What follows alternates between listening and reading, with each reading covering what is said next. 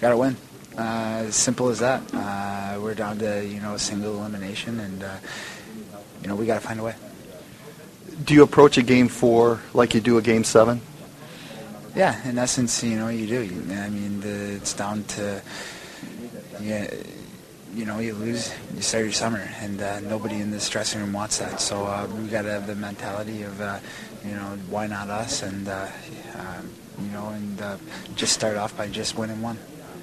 How do you look at overcoming the odds? Only 1.8% of all teams that are down 3-0 go on and win a series. How, as a hockey player, do you approach those odds?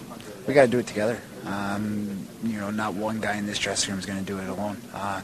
We got to, go out there and work as one, and go out there and just give it our best. And the funny thing about this game is that tides can turn. So we're just going to have to go out there and give it our best. Are you surprised at this point that the series is 3-0 in favor of the Sharks? It's been a very tight, entertaining series. It's the games have been so close, and it just happens to be that they've found in the 3 games they've found ways to win. And now we have to. We don't have a choice. Talk about momentum. Sometimes a big hit, one bounce, one play can change a series around. Do you believe in that? I definitely do. I think it works. Momentum works in funny ways, and not only in hockey but in other sports you see it too, where one big play and the next thing you know you're firing on all cylinders. Finally, Jimmy, what can the Red Wings do in Game 4 to come away with a win? Just compete for a full 60 minutes. I thought we did a tremendous job last night, and